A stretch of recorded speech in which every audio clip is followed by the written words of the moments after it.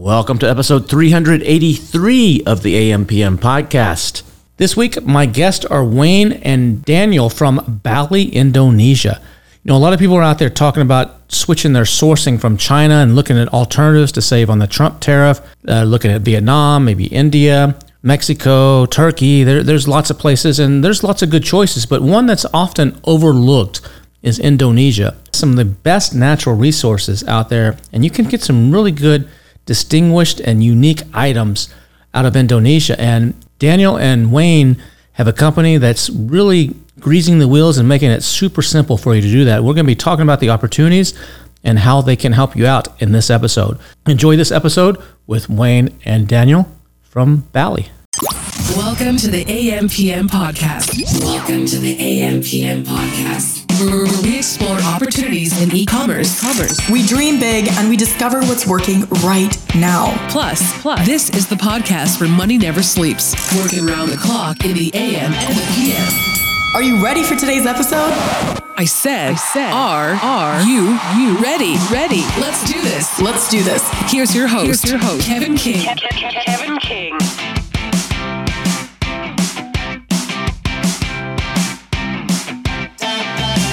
Wayne Thompson and Daniel Carlin, welcome to the AMPM podcast, all the way from the other side of the world in Bali, Indonesia. How you guys doing?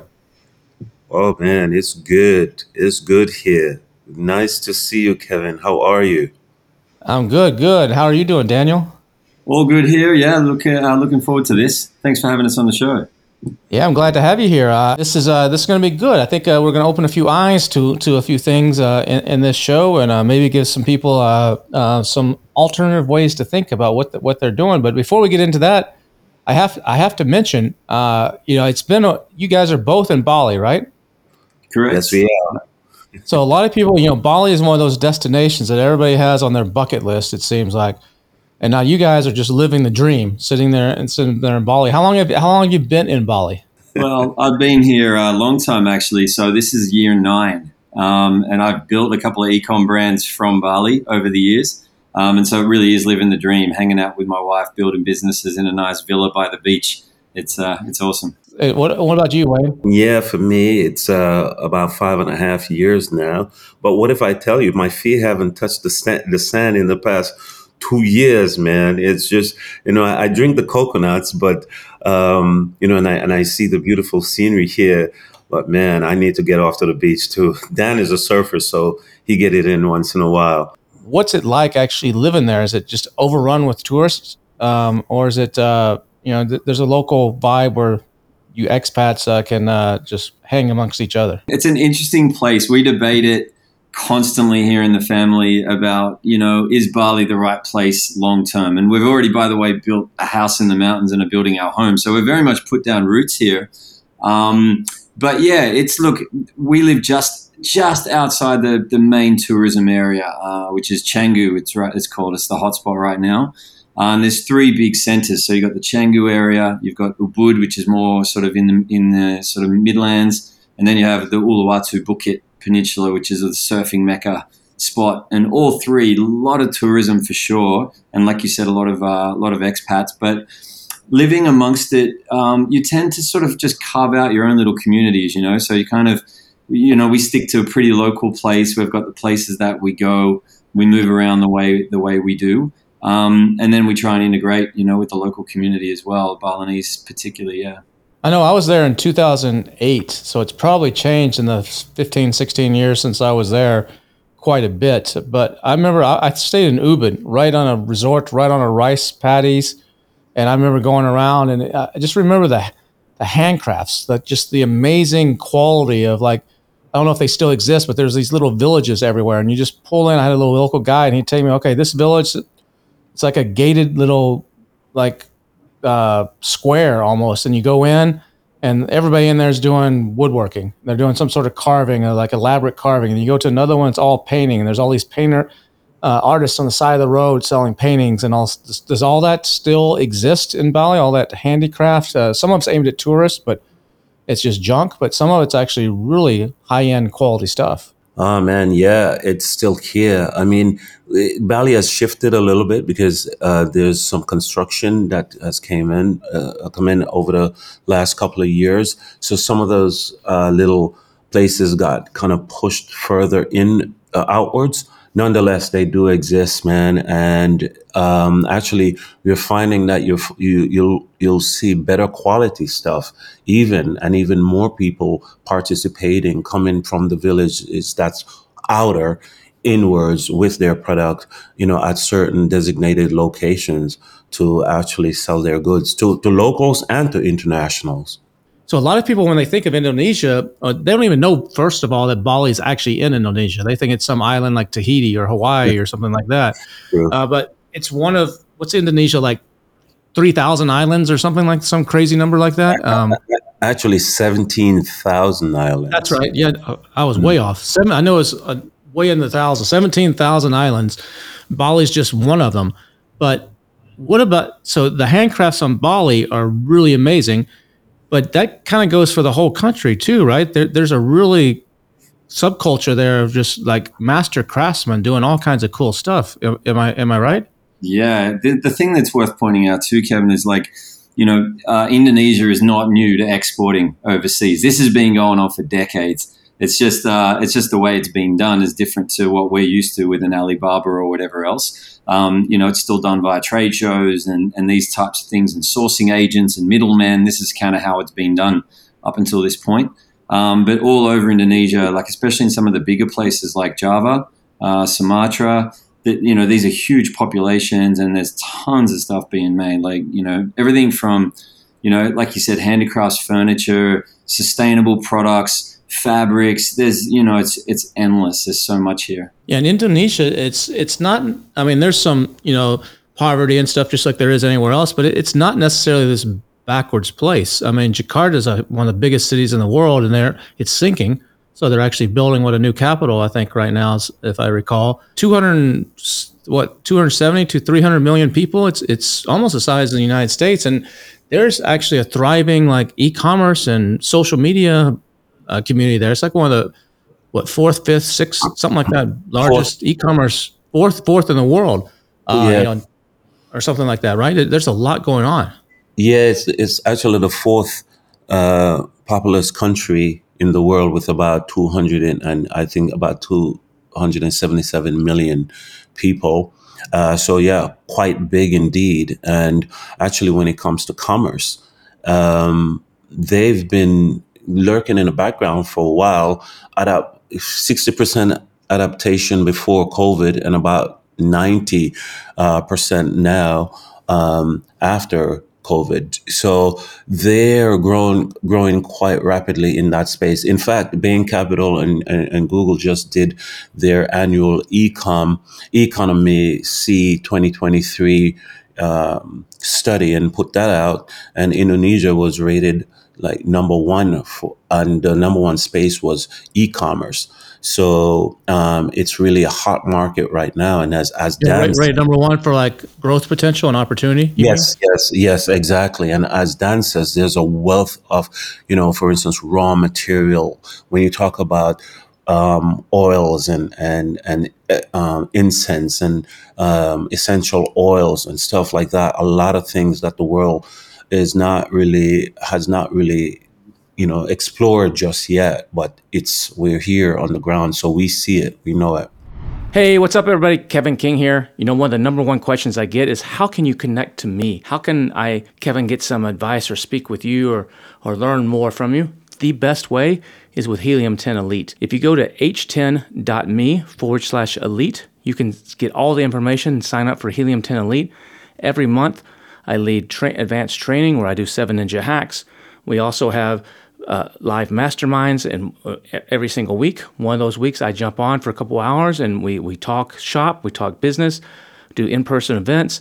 Helium 10 Elite is where you want to be. It's only $99 extra on your Helium 10 membership. It's h10me.me/elite. Go check it out, and I hope to see you there.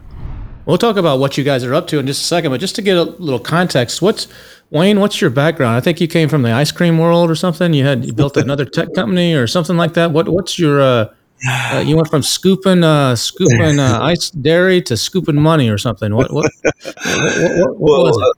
Yeah, well, let's just say I dibble and I double. I'm truly adventurous, man. And I think for me, I don't go around looking for problems to solve, but somehow problems find me. And, I think I have that muscle and I've developed that muscle over time that I'm able to lean into that. And so, I have a degree in computer science and economics and, it doesn't serve me well that much now. The networking was cool, but being here on the ground in Indonesia, it was just a wealth of knowledge I've learned since we start working on our project that we'll explain later. But dibble and dabble in ice cream. Cold Stone Creamery franchise, the first to bring it to New York State.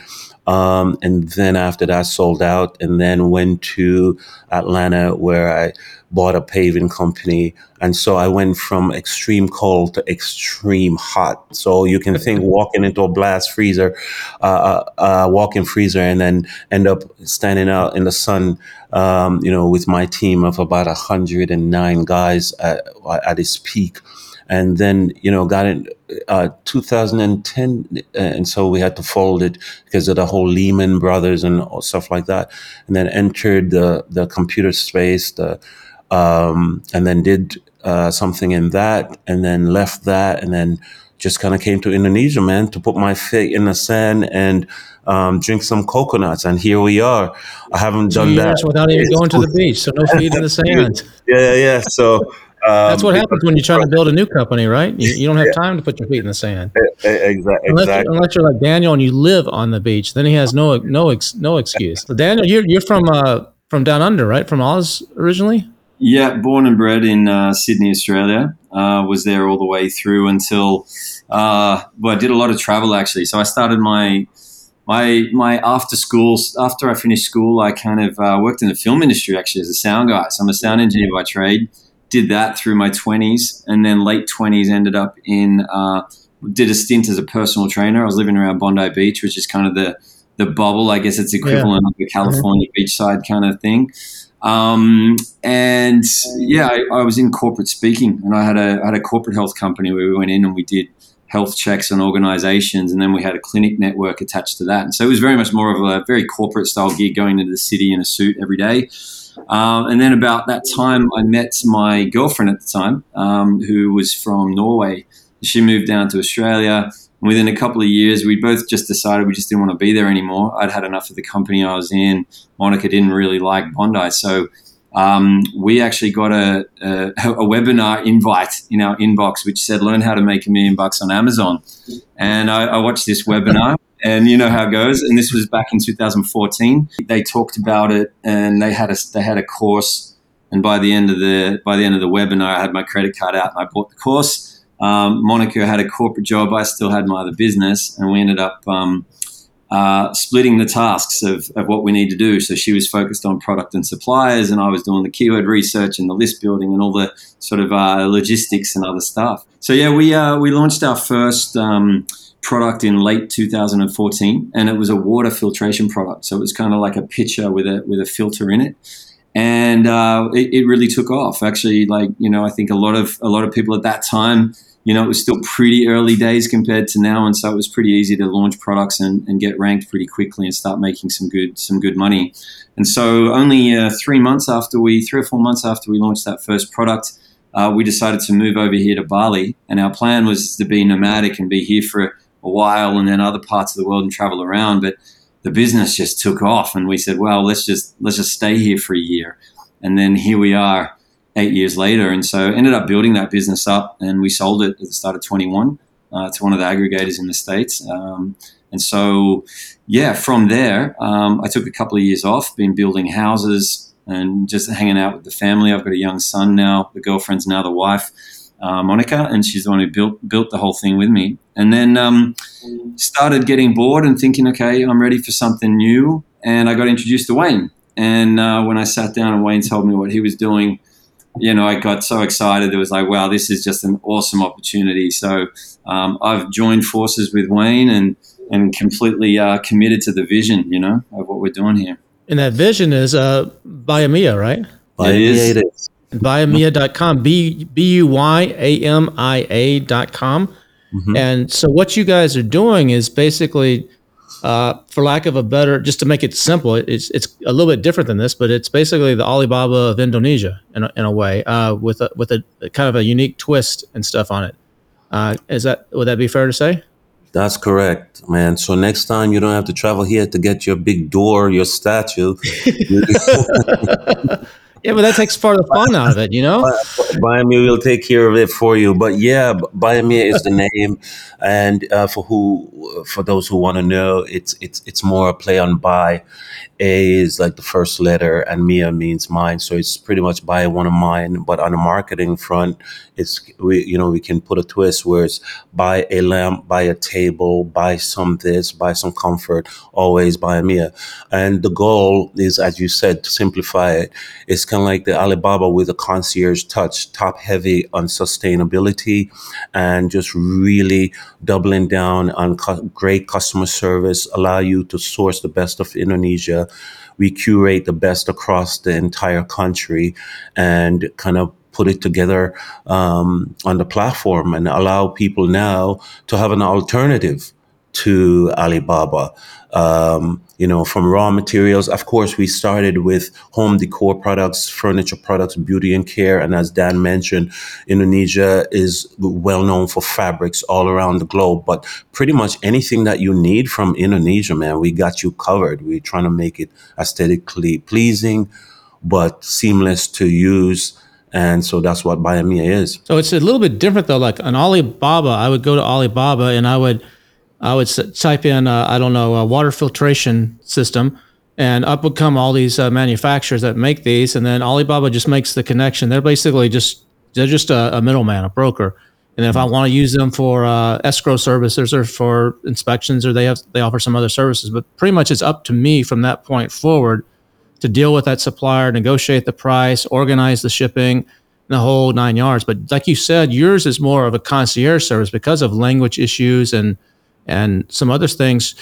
Basically, if I come into you, we'll talk about that in a second, but I'm not going to be buying a water filtration thing probably, because that's probably not what Indonesia is best known for. But I'm going to be buying, I don't know, some charcoal things to take the smell out of my shoes, to drop in my shoes or whatever to take the smell out. I would come to you and say, I'm looking for this, and you would. How does the process work? Do you say, okay, what are you looking for? How many units? What's your price target? What's your quality target, all this kind of stuff. And then you go out and you have, I know you said there's like 30,000+ guys on, I don't know if it's products or suppliers that are in on the website, and you say, okay, here's the 6 that match, and you get me some samples. And then if I like the samples, I choose somebody, and you kind of orchestrate and hold my hand the whole way along, all the way along. Is that correct? Yeah, pretty much. It's we do end to end. So from start to finish. So we have about 30,000 now, over 30,000 products and over 1,300 suppliers. And all of that was gained over the last 6 months. The platform, we took a while to build because we have to get it right. How you build a platform, something like this in the US is quite different from how you build it here in Indonesia. You mentioned something about the language barrier, but besides that, there's the sentiment, there's how the people behave, tradition and culture. So we had to build technology to navigate all those complexity and nuances. But what you see now is where, because of that, it forced us to do more of a concierge type platform. And so the platform will do a lot of the heavy lift, but we can chip in at any given time. For instance, you log in, you find a product that you like, you add it to your basket, you submit a quote, for inquiry, we send that off to the suppliers send that back to us, that gets displayed in your buyer's portal. You also get an email alert. And then if you agree, with that, then it's off to the races. You make your payment, and the suppliers start making. But besides that, if you want to communicate, we open the channel so you can communicate directly with the supplier. All the while we are there using technology to monitor the conversation in more ways than one, and then we can actually step in at any given time to make sure that the process is rather smooth and not a cumbersome process for both the buyer and the supplier. So we're integrating a lot of AI now for translation. So that's going to help, translate from any language to Indonesian and then back to, the language of choice. So we're doing things like that to make sure that, it's as seamless as a B2C.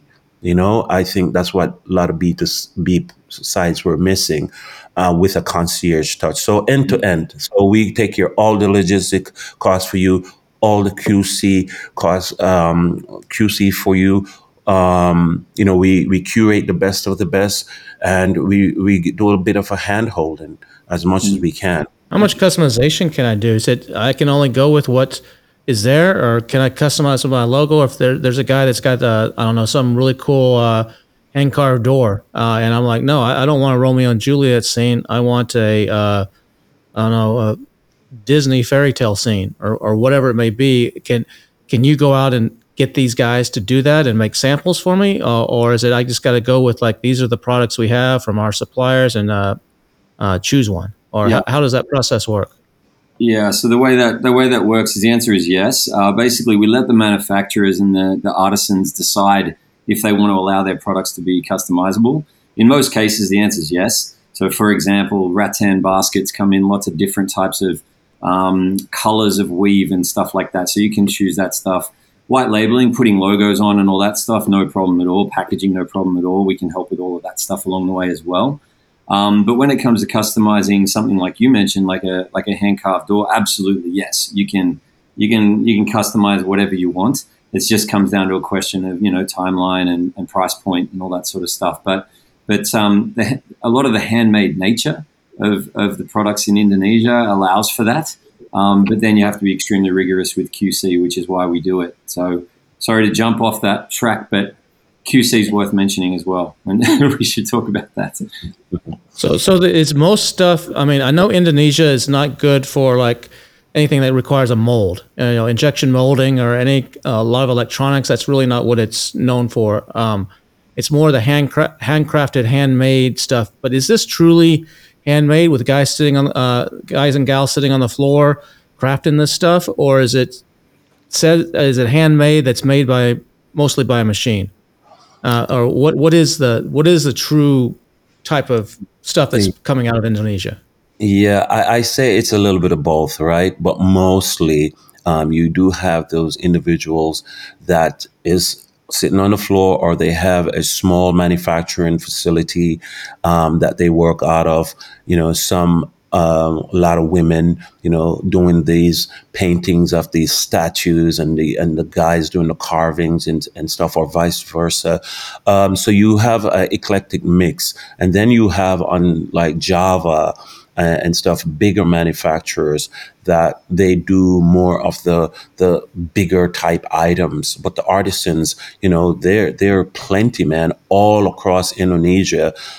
In fact, I think Bali is small potatoes to some of those bigger guys and places where they have a lot more artisans.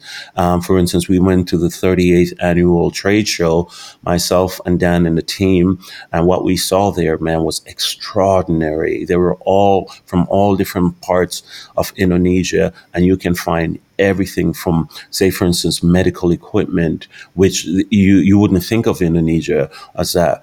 But also raw materials, for instance, charcoal and coconut briskets and, oils and beauty and care products. It's just a wealth of stuff that's here. And I think the thing is, people don't know about these things. And what we're trying to do is to bring light to Indonesia itself, but also the fact that Indonesia have great products, man, at competitive pricing. And people can really have an alternative to the Alibabas of the world, especially if you sell on Amazon and Shopify, Etsy, and stuff like that. And because we offer end-to-end, we can take care of all that stuff for them. I see it as major differentiation because right now, China is the world's factory. And so most people are going to Alibaba. Global Sources are one of those. which are all great, and they're finding a lot of the same stuff, or they're going to the Canton Fair or to Iwu or to some of those. It's the same old stuff. And a lot of people are now, because of the 25% extra, they call it the Trump tariff here, there's an extra cost of goods, but Indonesia coming into the U.S. doesn't have that. So that's an instant savings right there. But then you're going to be finding stuff that's unique, that's differentiated, that's not what you're finding everywhere else. And I think that's a major advantage. And I don't know why a lot of people haven't really paid attention. And China gets all the credit, and then people are like, well, I'm tired of China. Let's look at India and Vietnam. And, some people here in the States are like, well, how about Turkey or Europe's Turkey, or in the States, it's we should look at Mexico, Central America, South America, because it's closer and easier. But like you just said, a lot of those places are great, like especially like Mexico and South America, but the vast majority of the raw materials are still coming from the other part of the world. So they may have the labor to put it together there, and they have something, copper, and there's some stuff that's in Mexico, but the vast majority of that stuff still has to come from Asia.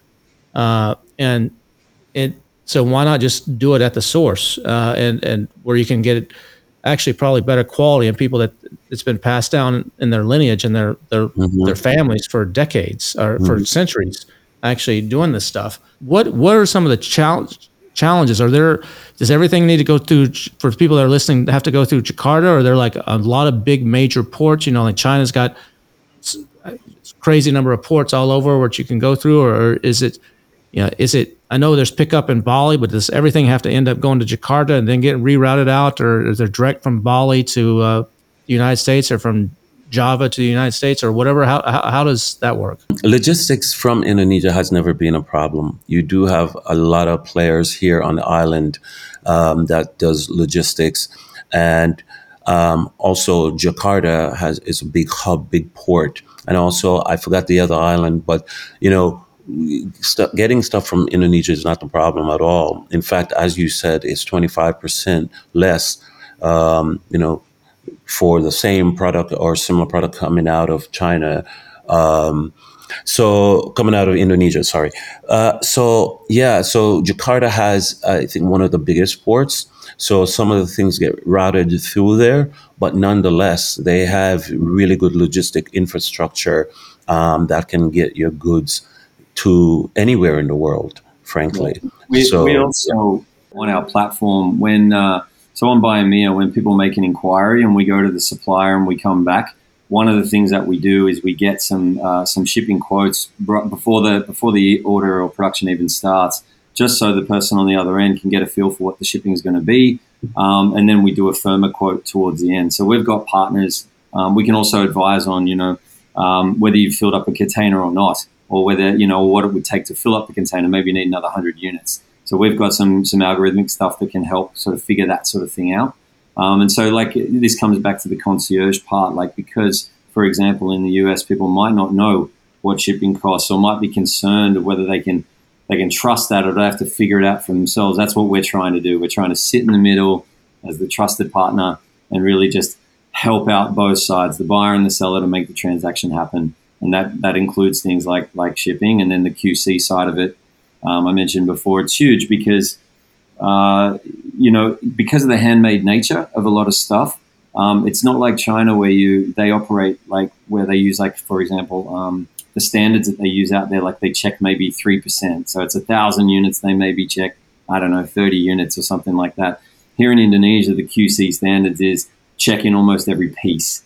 So it's a much more detailed and rigorous QC. And so what we do for the buyer is the money comes to us as the platform. We give a portion of it to the seller to start their production and whatever their costs are. And then we have a couple of QC checks through the process. And each time they pass a QC, they get a bit more money. So we basically just make sure that the quality is really good, because we don't want to have a situation where container lands in the States, someone opens it up and goes, this isn't what I ordered, So we're very, very rigorous on the QC, and all the QC reports get uploaded into the buyer and seller platform, so that both buyer and seller know exactly where we're up to. Our team also knows where we're up to. And so we can just manage that whole process all the way through. And you guys coordinate the whole getting samples and all that stuff before we go into production. So you do. What about quantities? since it's a lot of handmade, is it more ideal for 50 units, 100 units, 500 units, or can some of these places do 100,000 units? So some of these places can do up to 100,000 units, if not more. It's all about, for instance, for example, here in the island of Bali, we wouldn't ask any of the artisans here to do that because there's not that capacity for factory that's here on the island. But in Java, then they do have those. And those companies have been shipping overseas for other brands anyway. And what a lot of people don't know is there's a lot of big brands that's sourced out of Indonesia. They do it low key, but they source out of Indonesia anyway in large quantities. So we been here, Dan and myself, a combination of about 15 years. We know where those facilities are. We have people here on the ground, and we can make sure that if you want a quantity of 100,000, you can get it. And if you want a quantity, if you're a small Amazon seller or a medium-sized seller or sell on Shopify, we can facilitate your needs for half a container or for getting some stuff out to you quickly via air transportation. So, we do have all that in place. And some of it, as a new startup, we are still learning on the fly. But guess what? We have to prove ourselves, and we want to stick around and be here for a very long time. So it's incumbent on us to do our best and to facilitate both big, large, and small. So the way you guys work, since it's a concierge service, I'm coming to you. I'm finding my charcoal, whatever thing I made out of charcoal. I'm saying I want 500 of them. You find me, you match me with the manufacturer. I say, this looks good. They can do what I want. They send me a sample. I sign off on the sample, and then I say I need 1,000 units. And and the price is coming back at, I don't know, $3 a unit for this thing I'm ordering. So then I send you $3,000, or how does it work in China? I pay 30% down and then 70%. But since you're paying the amount, do I, just from a cash flow point of view, if I'm going to switch to Indonesia, do I got to pay you everything up front and then you dole it out, and so it's pretty safe? Or am I paying you in stages? Yeah. So what we're talking about here is payment terms. And so basically the way that we're approaching this at this point, and like Wayne said, we're building an airplane as we're flying it, right? So we're learning on the fly. But the way that, as we get good feedback, actually, Kevin, people like yourself giving us some great feedback, we're doing kind of like a tiered approach to that, because when you're brand new, so someone's coming from, and this was even the same on Alibaba when I was sourcing through Alibaba, when you're coming through to a factory for the first time, and if you're going to buy, like, let's say it's 50 or 100 units, generally then, yes, it's upfront, 100% upfront. Yeah, so small amounts upfront. Yeah, but of course, as you get bigger and you build trust with us as a platform, and also as the seller builds trust with the buyer directly, then payment terms can get offered. So we're going to we already have put some standardized kind of payment terms together that as you hit different thresholds. So for example, once you get to orders of $20,000 or more, it's only 50% down, then 25% before shipping and 25% on arrival or something like that. And then we have various stages. So the higher, obviously, the more the value of the order is, the better payment terms we can give. We're also working on financing options. So when you have a look at like an alley, like Trade Assurance, so that's maybe not the best example. Some of these other players out there like Fair, these guys basically can offer invoice financing on the buy side, but also the sell side. Factoring, factoring. Yeah. So we're working on that now through our payment gateway that we're using. They have a product that allows that. So we're just working on getting the scale we need to then qualify for those programs, so we can then extend those to our buyers and sellers. So yeah, our job, is to just, whatever we've got to do to figure out how to support both sides is what we're about. So your fees, I saw in some of your literature, are about 25 to 30% or so of. So if in this example where I'm buying 1,000 units of this charcoal for $3 a piece, that's a $3,000. Since it's a small order, I'm going to probably just have to send you the whole 3,000 because it's pretty small, which I should be able to do. And then on top of that, you're charging a 10% commission. And then I think a sourcing, one-time sourcing fee of like 10%. And then I think it goes down to 5% on subsequent orders. and then there's something for handling the logistics. Like I think it was 8% and something, a little fee for the quality control. So all that added up is like 25 to 30%. So instead of $3,000, I'm sending you $3,800 or something for this. And so I just factor that into but that's going to be my landed, or actually on top of that's the shipping. So whatever the shipping is. So let's say the shipping's $1,000 just for argument's sake. So $4,800. So my landed cost is plus maybe a little bit of duties coming from Indonesia. Call it $5 a unit or something like that. Is that basically in a general summary how it works? The easiest way to break it down there are a few pieces like that, but the easiest way is we take 20% on the transaction. So basically whatever you're buying it for, there's a 20% on top. We mark up the product at the start from the seller, and then there's a 10%, but it basically works out to be 20%. And then shipping, if we do the shipping for you, don't have to use us. You said you mark it up from the seller, so the price you get from the supplier, you bump that up a little bit, and then you add another 10% on top of that? Yeah. Okay. Correct. Okay. There's 10% at the start. What you see is already got 10% on it, and then we charge 10% on the transaction. So basically it's sort of shared between the buyer and seller, but it's 20% from the very original price of the product. And that's on every order, or just the first order and it goes down on subsequent orders, or is that negotiable? If I have a product that's taken off and I started with 1,000 and a year from now I'm ordering 100,000, that's negotiable, I'm sure. Yeah, it is. To start with, what we're doing is having a first order, and then it comes down to about half that for the subsequent orders. And then after that, because obviously, I think one of the things we're very aware of is the same thing that happens on Ali. Is once you build relationship with a factory or a manufacturer, you just cut Ali out of it, right? A lot of cases, And so one of the things we want to do is to provide enough service level that people want to stay on the platform. So, yes, you can decide to go and figure it all out by yourself and save yourself 20%, or you can go through us and let us help you do a lot of the heavy lifting and focus on just doing the selling and the e-com side of it, So it's so you don't have agreements with the manufacturers that if they sidestep you, that they're out of the program or anything, and so you could, if you want to, go around. You don't encourage that because you're going to have some headaches and stuff. But and I'm not saying people should do that, because there is a value in what you guys are doing. I mean, providing that service, it's hands off, basically. It makes it pretty seamless and easy, and it's worth that. Yeah. We have that, and we are cultivating even more detailed plans that will, kind of hold some of these suppliers that we support accountable if they break some of the rules. But nonetheless, we can't stop people from doing what they, want to do, in suppliers sometimes at the same time. But we have safeguards in place to try to protect the integrity of the platform and the members on it. So we some of these things, to be straightforward, we're working on it as we go, in a sense that we will try something for 3 months only to recognize that, hold on a second, we need to tweak this a little bit. So we are tinkering as we go. Nonetheless, we saw, for instance, as I told you before, within 6 months of just launching the platform, we grew like 6,000 products, 5,000 products a month being uploaded to the platform.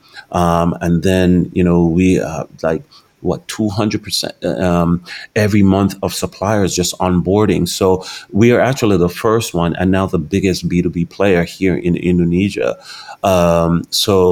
Growing that fast, we can miss a thing or two, which is why the tinkering is rather important, in the sense that we have to look at things and then willing in-house to decide. For instance, myself and Dan, we meet all the time and we're like, okay, this seemed to work last month, but it's not going to work for the next couple of months coming by. So we're consistently tweaking. The goal is to accommodate our customers, to meet them where they are, and to make sure that over time we build a relationship to the point where we're trusted, where they find us as a valuable source. And if it means that we have to adjust our rates sometimes, or to facilitate growth, then we're a startup. We're willing to do that. So you're not corporate, you're lean and nimble right now, and you're adapting as you go.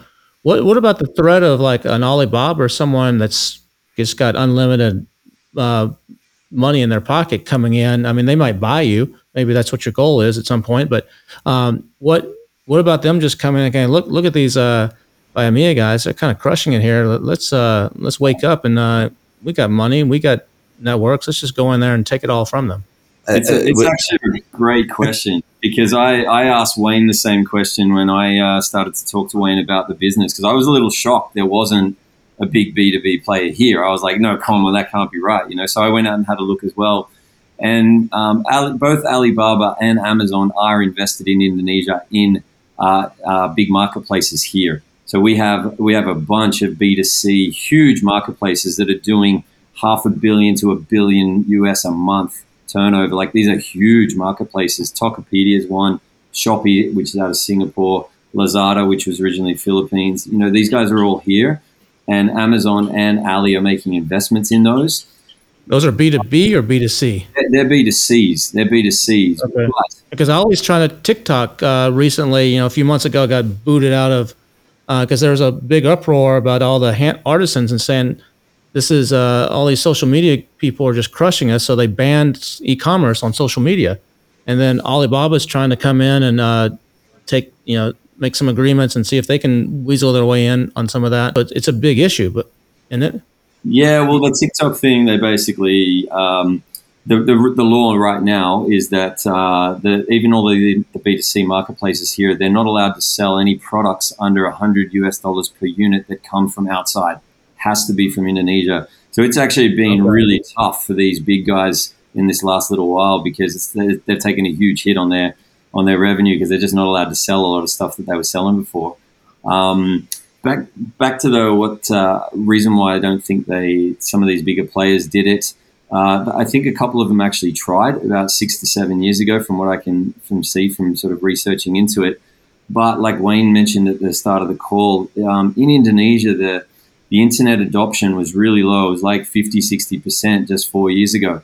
And the artisans are spread across the massive archipelago we've got here. And so to actually get these people online, digitize, good listings, good photos, it's to be honest, a real pain. Like it's not easy. It's a heavy lift. And one of the things that, when I spoke to Wayne initially, I was like, man, this is a massive thing that we're going after here. And it's going to be it's going to be huge in terms of workload. And it has been what we've done to this point to get the sellers on there. And now what we're doing is even we've got an ambassador here in Indonesia, and she's tasked with going and building partnerships now with all the manufacturing associations here to help us bulk on board sellers, but then also to provide seller education and training and to show them how to work on the platform. We're facilitating their photos. We've got AI tools helping to write product descriptions. We've really got to help them get online and get digitized. And I think this is also one of the reasons why I don't think they're going to be too quick to want to cut us out. I think we're going to be a really valuable partner for the seller and the buyer. So do you have people on the ground, 2 or 3 guys getting on a moped, going into a village and going in to these guys that just got on the internet or still aren't on the internet and saying, hey, let me show you something here. We can make you some extra money. It basically just boots on the ground, just guerrilla marketing it, basically. Yes, but I must say, I'm on the moped going around too. As a founder / CEO, man, I think it's absolutely necessary to put boots on the ground. Your boots on the ground. So, this stuff has been building for the last 2.5 years before we even deploy it into the market. And it was hitting the pavement, the hot sun, shaking hands. And one thing, to add to what Dan says, building these relationships with these artisans, it's not easy. They have to be able to trust you, bring you into their communities. You have to stop by there sometimes and have coffee with them, sometimes speaking with the bigger guys for hours at a time. But they know and they have your back, and then they spread the word. So they become your ambassadors over time. And I think sometimes that's what a lot of the big boys miss. Okay, you can throw a lot of money in. It doesn't mean that they're going to, immediately be comfortable with you and doing business with you. But what we've done is we build from the ground up. We nurtured those relationships, even when COVID was going on and, they couldn't sell their stuff. Buy Me was actually born during that period of time, only to find that, them telling us we don't have that access. We sell on WhatsApp community, Facebook community, Instagram. We want a true B2B marketplace that represent us. If you look at the site, also we have videos up showing how we go to these facilities. We take videos of how they make the products. We display like meet the makers. We do some of those stuff just to show our appreciation to the community. Of partners that we have, and we ask them to be our liaison on the ground. So yes, of course the big guys can come in, whether they buy us out or not. I want to just make something clear right now while I look you guys in the eyes and people are listening. And Dan already knows where I'm going with this. We are coming, and our intention is to be one of the biggest, not just in Asia, but across the globe. We know our niche. We are studying the big guys. Every font changes that you make on your site, we know. You have the data, we don't, but we are following what you are doing, and we are lockstep, and our intention is to do that. So I don't know how else to put it, man. We're coming, and we're not slowing down at all. So this was your baby originally. Dan, as he said earlier, he came on after you guys met and saw what you were doing. Dan has, from what you've said, maybe I'm missing something, but he seems to have had the e-commerce experience, the sourcing, the that, and you had a little bit different path, Wayne. So how did you come about this? What during COVID were you just sitting around going, God damn it, I'm just going to start me a little sourcing concierge company here, and just I'm going to go pound the pavement on my moped and talk to all these villagers. No. Not even close. I mean, I knew I was just making something up there, but not even close. I mean, I was literally enjoying a little bit of the Bali life. At one point I was so bored, I decided, okay, I'm going to start vlogging. So I put a team together, and that's how we found, out about this issue. We were just going around, talking to suppliers, interviewing them, kind of like the late Anthony Bourdain would do, hitting up the suppliers, kind of like Discovery Channel meet the Travel Channel when it comes to products and suppliers. And man, okay, we started getting a lot of hits on that. But one young lady, she said to me, well, what happened to us now when you leave with your cameras and your crew? We're still selling our products, on WhatsApp and all this. And I said, nonchalantly, and being innocently naive, I just simply said, yeah, just put it on some site, a B2B site, and you can still sell. And she said, we don't have one. And I thought, no, that can't be the case. And on the way back, it was about 2 hours back to my house. I was sitting in the back, and I was just kind of Googling stuff, and I realized that, hold on a second, a big country like this, almost 300 million people, do not have a B2B infrastructure or technology where Indonesia can put out their products. And they didn't. And after doing about 2.5 months of due diligence, hitting up all the logistic guys, talking to them, I found out that, wait a minute, this stuff is warranted, because there's still stuff going out of Indonesia. But what's happening is they have sourcing agents and agencies on the ground. And when international people will just, kind of talk with them, and they would do it for them. But there was not a platform that they could actually just look, see what they want, and it takes care of them, from start to finish. And that's where Buy Me was born, man. And Dan just came in, about 4 months ago, and he has a wealth of knowledge when it comes to commerce. I mean, he built his brand, massively, know about sourcing from Alibaba, know about making the products, know about selling it on Amazon. So he's at both ends, right? And for me, yes, of course, I know a lot about the tech and all that, but to have someone like that, and he's a machine. I mean, you see him there, he's a machine. So he brings some structure. He brings some intelligence when it comes to commerce in our vertical. And man, we're like a family. Batman and Robin is what we call each other. It's kind of weird sometimes when we text each other, good morning, Robin, good morning, Batman. But man, it works and the team loves it. And we're just here to crush it. Point blank, period. Now, you're not just doing B2B. Aren't you doing an app or something, Bomzi or something like that? That's also like a D2C? Yeah, that's more for like the Indonesian market, like where locals can buy from artisans directly.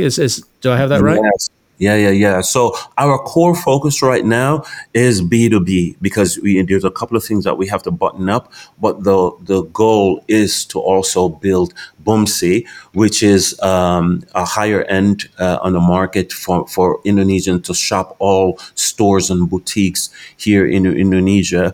And the reason why we're focusing on the stores right now is because they have, especially individual sellers, they have a problem with inventory management and inventory control, and also when it comes to quality. A lot of these boutique stores across Indonesia are set with, they have inventory. They know how to police, good quality and stuff like that, and they're doing good business.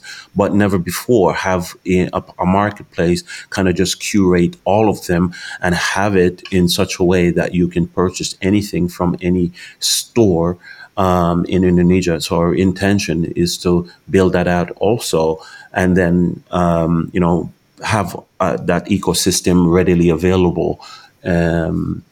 Here in Indonesia. So there's big things going on in Indonesia, and there's you have two guys here that's we know the market quite well. As I said, there's 15 years combined here on the ground, both of us, and we're no scrub. We know our stuff, and we're not we have a little chip on our shoulder, but we're humble guys and we mean well. And not only that, we're solving a big problem here, man, because some of these guys, they come into Indonesia and they exploit the labor force here. I hate to say it, but some of these guys, they work for peanuts, and that's because they did not have another way, and we're giving them an alternative. Put your products, get international exposure, communicate with the buyers, and then you negotiate and you get proper monies for your day's work. So it's a labor of love, man. A problem I wasn't looking for, but it found me, and here we are. What are the lead times typically? Is it China's typically about 3 to 6 weeks? What are lead times for a lot of I know there's variables that determine that, but what's a good just ballpark lead time? I would say you're probably more 6 to 8 weeks here, mostly because of the handmade nature of a lot of things, or just what the capacity that these factories can do. So to give you one example, when we were at that last trade show, I met one supplier that looked like a tiny supplier. And they said, "Oh yeah, these 3 products we just supplied to Crate and Barrel." I was like, "Wow, okay, what sort of volume?" And it was huge volume. And I said, "How long would it take you guys to produce 10,000 units of that wooden teak stool?" And they said, "Oh, about 3 months." So they can do production at pretty big scale, but yeah, you do need to factor that in, obviously, and that's part of what we do in that first step. Actually, when you make an inquiry, not only do we tell you the price, depending on the volume, not only do we tell you the shipping estimate, but we'll also tell you the production timeline. And that's one of the things that we really want to work with on the seller side, to make sure that they do give themselves enough room to do it, as well as enough time for us to do QC checks and then fix anything that goes along the way. So I think at the end of the day, I would say longer than China, but no big deal once you know what that is. You just manage yourself accordingly. Now you kind of touched on it earlier, but what are some of the products that you should not expect to do in Indonesia, and what are some of the products that are very ideal? Just rapid fire list of, don't think you're going to do these here, it's not the right place for it, and these are the ones you should be looking to do. That's an interesting question. I will say, when you're trying to do maybe like these animal skins and those type of products, I think that could pose a problem. But pretty much, man. I mean, Dan, Like no electronics, no injection molding, that type of stuff is to stay away from for the most part. And the specialties are more the sustainable, the raw material, the coconut, the pineapple, the bamboo. That's what I'm getting at. Wood products. There's a lot of amazing wood products here. So teak's huge here. You mentioned mahogany before. Bankurai is another wood. There's 3 or 4 woods that are produced in massive quantity in a lot of different products. So woods are great. Like you said, sustainable stuff like bamboo, straws, grasses, rattans. A lot of the fabrics that are used, everything from hemp to linens to, you name it. There's so much of that stuff here. But the sustainability products definitely are a highlight. And that's one of the areas where we're focused on because, we've got, Europe planning to be completely out of plastics and other products within a few years. So, I think Indonesia, from what I've seen, we do that stuff better than China, just because of the raw materials we have here. And then when it gets into this stuff like, wow, so coffee, massive coffee producer here. I'd say probably bigger than Central America and places that you would already know. It's huge here in Indonesia, like just massive. And anything coconut. So you mentioned coconut charcoal before, like those little shisha briquettes, that those things. We met a guy at the trade show that was shipping something like 50, 40-foot containers a month of these little charcoal bricks, just massive scale. And then the other ones, a lot of the spices and things. So clove, ginger, cumin, turmeric, these kind of spices and stuff get shipped out of here in massive scale. So for things like for white labeling and stuff like that, those types of things, like if you want to do a coffee brand, there's so much coffee here. It's ridiculous. The samples and different flavors and, you can go nuts here on coffee. Yeah. Yeah, and you said clothing, linens, or so is there a cotton industry there, or is it made out of something different, or is it made out of bamboo and other fabrics, other natural resources? Huge hit. Yeah. One of the world's number one producer of fabrics here, from cotton, batik, coconut. Bamboo fabric. I'm sorry, they're all banana leather, pineapple leather, just regular leather. It's all here. It's just that a lot of people around the globe have not massively, attempted to, inquire about it or source through Indonesia. But now I think also with, issues that's happening right now, Indonesia is now at the forefront of growth, man. I mean, so, for anyone that's out there that's looking for unique items, here you got 2 guys. We're willing to work with you. If you're small brands, if you, in a business of starting something, you can just reach out to us. And one of the things we have a massive database of things that even not yet on our marketplace that we have access to, that we can help you to build your brand. We have data. We know what's working. We know what's not. And then also, what I also want to say is that what we do is we use data to help our suppliers to acknowledge or see trends, and then, work towards those trends, not just develop products that's not going to be in demand, on the world market. So we are two-sided marketplace, but also two-sided marketplace with a purpose. We want to make sure that our buyers are well taken care of, and we want to make sure that the suppliers are, well taken care of in the form of educating them, but also nurturing them when it comes to growing their business.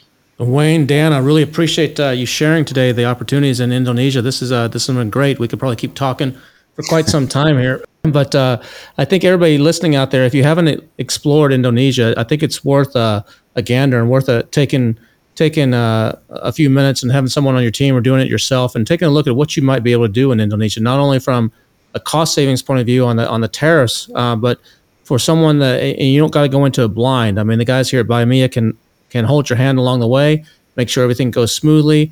Any bumps in the road, they'll take care of them. You don't got to be stressing out and worrying. And there's, I think, a lot of cool differentiated products that you can be first to market with that nobody else has, that they're not going to be able to find somewhere else. I mean, you go in, like you just mentioned, Dan mentioned a Crate and Barrel. You go into Crate and Barrel, just think about that. If you've been in a Crate and Barrel, how unique everything in there is. And you don't see most of that stuff. You might see in, what's that store? Elm, a few things in maybe Elm. There's a couple other places, but the vast majority of that stuff you don't see there. And I buy at Crate and Barrel. I got some Crate and Barrel stuff in my house, and it's really good quality. And so I think, from an aspect of uniqueness, returns, quality issues, like you said, they do QC almost every single piece, if not every single piece. I think you'd almost be ignoring the opportunity if you don't give Biomia a chance and actually take a look and just dabble and just see if there might be something there that works for it. So it's Biomia, BUYAMIA.com.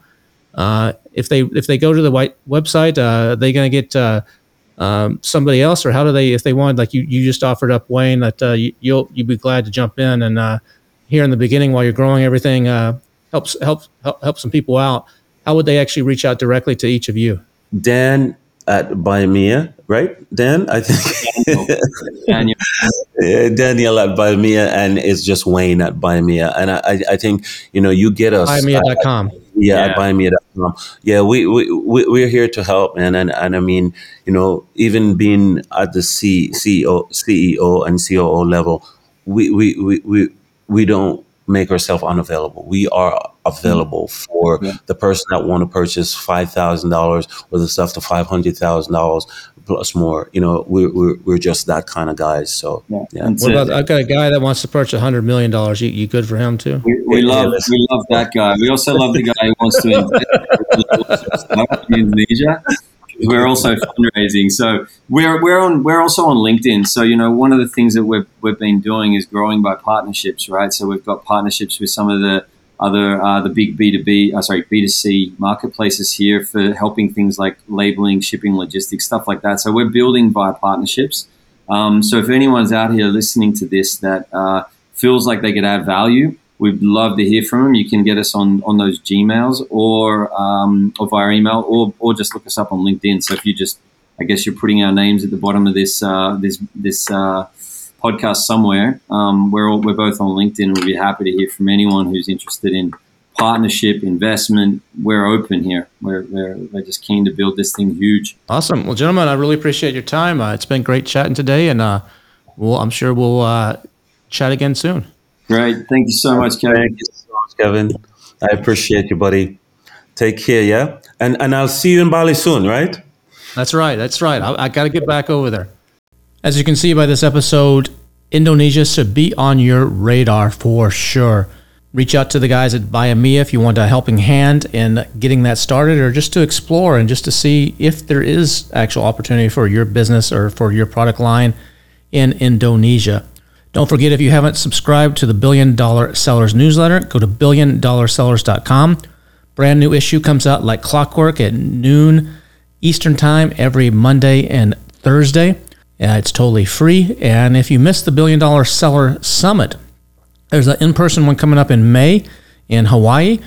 We'll be back again next week with another incredible episode with another awesome guest. But before we go, got to leave you with some words of wisdom. You don't need to outsmart others to outperform them if you can outposition them. You don't need to outsmart others to outperform them if you can outposition them. See you again next week.